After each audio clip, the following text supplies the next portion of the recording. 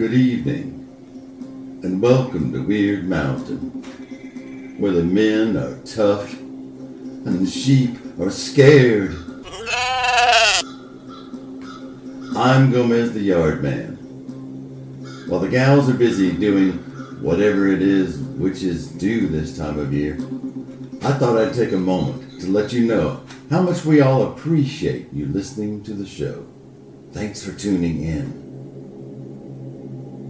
I also wanted to let you know that things can sometimes get a little strange up on Wyrd Mountain. Especially this time of year. The veil, she's very thin. What you're about to hear are stories. But are they just stories? The gals say no. Decide for yourself. But don't say I didn't warn you.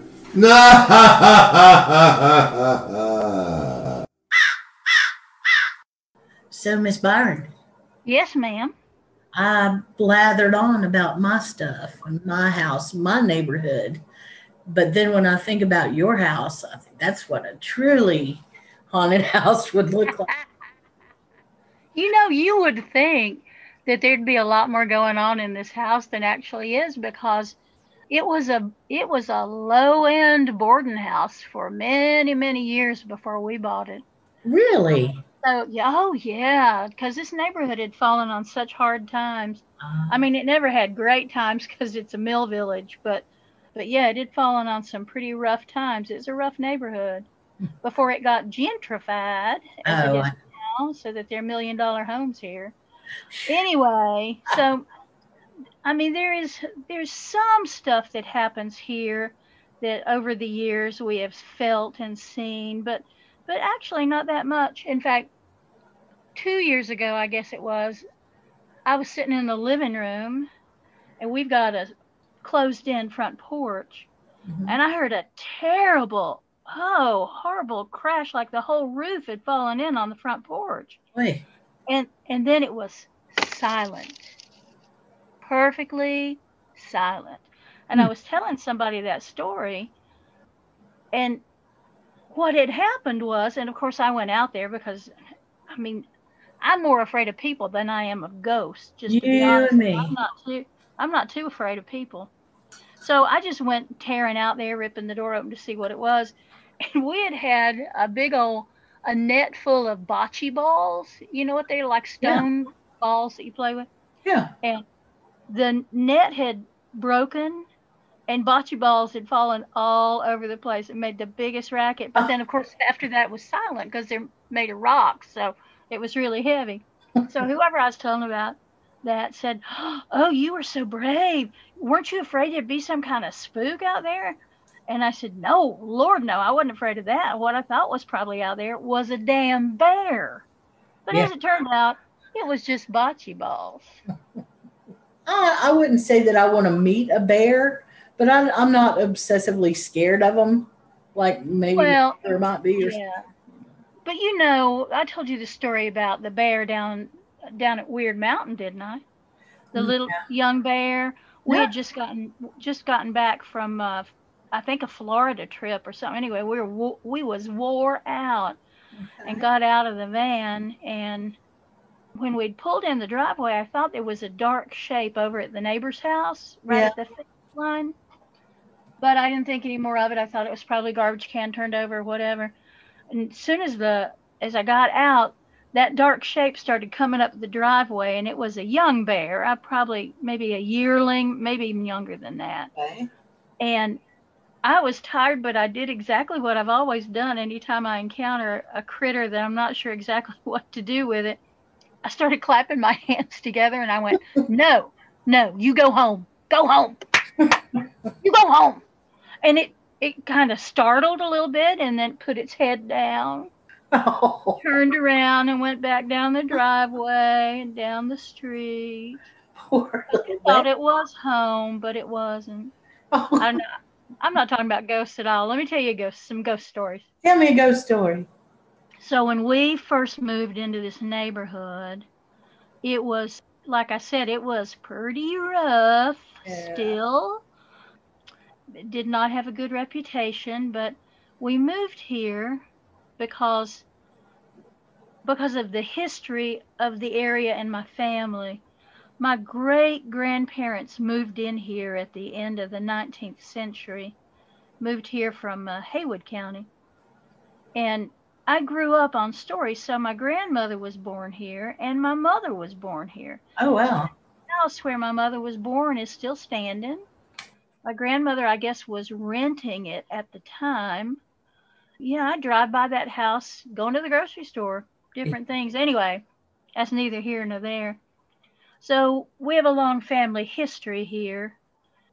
And so I grew up on stories of how it is and how it was and how it would be. Yeah. So when a house came on the market here and we had just come from graduate school, we looked at it, we really liked it. Now, what the previous owner had done, because this was before they did things like staging a house, Yeah. he had done this really smart thing. He painted the entire interior of this house white, Ooh. except for the floors and the baseboards were all a deep chocolate brown. And you open the door, and it's this house is built probably the 1890s. And you open the front door, and the light bounced off those white walls. Oh gosh, it just looked so clean and pretty and big. Well, of course we done it, and we've been here now all these years. But the neighbors all around were fairly elderly folks, and I, back then I was not an elderly folk, but I just love old folks. So I'd go and listen to them, hear their stories, whatever. Our immediate neighbor up to the east side of us she just loved to talk about the history of the neighborhood. So that was all, all good, all good. Well, what happens when you live in a neighborhood with a lot of elderly people is that they start to die off one by one. Yeah. And sometimes you know that they've died off, and sometimes you just don't know until later because you don't really know their family, and you might not even know much about them except you know them to speak to and to wave to when you're on your way to somewhere. So there's a house down the hill from me, and there was a woman who lived there, and I'm not going to call her name in case any of her relatives might hear this, but she was very sweet, and I'd only spoken to her a couple of times, and I knew her name and just knew a little bit about her, that she'd lived in the neighborhood a long time. And she would stand by the door, and it was a door with a window in it. Mm-hmm. And she would stand by the door and or maybe sit by the door, I don't know, and watch cars and stuff go by, and she'd wave at people. Okay. Well, I always loved I'd slow down and, give her a big old Mayberry wave. Oh, look, there she is. Hey, how are you doing? Well, I did that for, a couple of years, I reckon, and just kept doing it and talking to her when I did see her. But there was a while that I didn't see her to talk to at all, but I did still wave at her. Okay. Well, I come to find out that she had died 6 months before I heard about it. I had been waving to her that whole time. That's amazing. Because she was right there in the door waving at people driving by. And when somebody said, "Oh, no, you couldn't have waved at her last week. She's been dead 6 months." And I thought, well, she might be dead, but that doesn't mean she's left the house. That's right. Well, I just keep thinking about this one home that somebody called for some help on, and it turned out that it was the previous owners of the house, and they just hadn't left. Yeah. The gal ended up setting up a little room in the side, and she told them at one point, "Now this place is for you. This is your place now." But she said they would go up on the roof. She'd hear them on the roof and stuff. It's like, well, okay, that's interesting. I don't know if she ever got her situation dealt with or not. Wow. Well, COVID came around. We've got a big old house. This neighborhood, before it fell on hard times, was quite a nice neighborhood, and parts of it were anyway. And there's a really lovely mansion house in right up the hill from us. And the woman who had that, not the woman who built it, but the woman who lived in it when my grandmother and mother were here, Yeah. she was an artist and Oh, had settled into that big old beautiful house, and had a museum of the seven seas. She had all kinds of strange artifacts and wonderful things. And the house is built with a widow's walk up on the top. And long after she was dead, people reported seeing her walking, really? walking on the widow's walk, because she had a very distinctive style of dress. So Uh, they knew that it was her. tell you, So yeah, this whole place is just as haunted as I don't know what. I don't know what's the euphemism. haunted. I don't know. Haunted as a crowfield. I don't know. Maybe one of the listeners will know the answer to that. Yes, We've got how some do you say smart that? listeners, don't we? Haunted as. And a woman that I used to do theater with, who herself may be deceased at this point, I haven't talked to her in years. She lived across the street from that house, and she told stories. The kids would see somebody walking up there, at twilight, Hmm. and they'd freak out. Ah! And she'd say, "Now, children, you don't have to be afraid. That woman's not going to hurt you. She's dead." Well, that's true. So are you? How far are you from the big cemetery in town? As the crow flies. You mean the one in the historic district? That one? Yes. Well, it's walking distance. I mean, it'd be a stout walk, but you could walk there. I can drive there in about 5 minutes. Yeah. That's and there's also just I would say maybe a mile from where you're at is the place where all those people were relocated to. They had their graves relocated. Yeah, yeah, yeah. Yeah. And of course there was I can't remember what it was, maybe the Spanish flu that took out quite a few of them as well. And so we just had around where you're at, right where you're at, is an old part of town. It's been somewhat preserved. I mean, I know it's getting gentrified, but it's been somewhat preserved when you look at other towns. And it's just such a haunted area. Well, yeah, it's one of the oldest sections of town, and in addition to that, it's right on the river and right on the railroad. Yep, So there was a lot of transporting going hither and yon out of here. there was. So do you ever sit up on that hill and look down and say, well, it kind of looks the same as it did back when I first moved here? No, I never do because it doesn't. No, the traffic never stops, for one thing. Of course, that's common in any city, I guess. But I know people discovered this was the back way to places, and they yeah, didn't have to be on the big road. And now I, I've turned into one of those people who I'll be like, "Do you even live in this neighborhood? Why are you driving through here? What are you doing here?"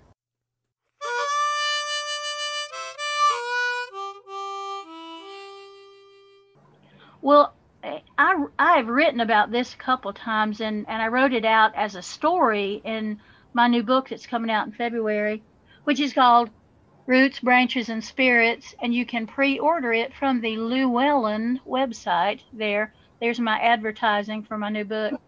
Llewellyn will be very proud of me, I'm sure. Anyway, I said that my great grandparents moved in here in the late 19th century, and they occupied a little old house, 2 stories at least. It might have been 3, yeah. but it got torn down, in urban renewal. But they had a grocery store on the lower level, and they lived up above. And there was a ghost, and I heard about this from both my mother and my grandmother and some of my cousins. Okay. There was a ghost in that house that you went up the steps, up the stairs to the second floor, and there was like a big landing for the stairs, and on it there was a couch, I can't imagine it'd be a big couch, but a couch. And when the street light came in at exactly the right angle, you could see a man sleeping on that couch with his back to people. Wow. And of course he wasn't there. There was not a man there. He was from somewhere else.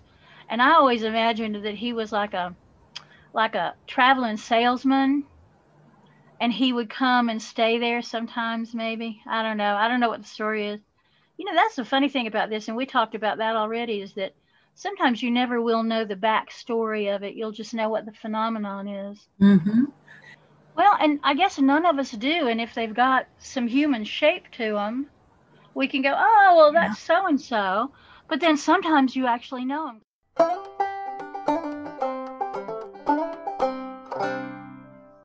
So this is going to be the weirdest Samhain, don't you think? Oh, it's already hard. It's so hard. Definitely hard.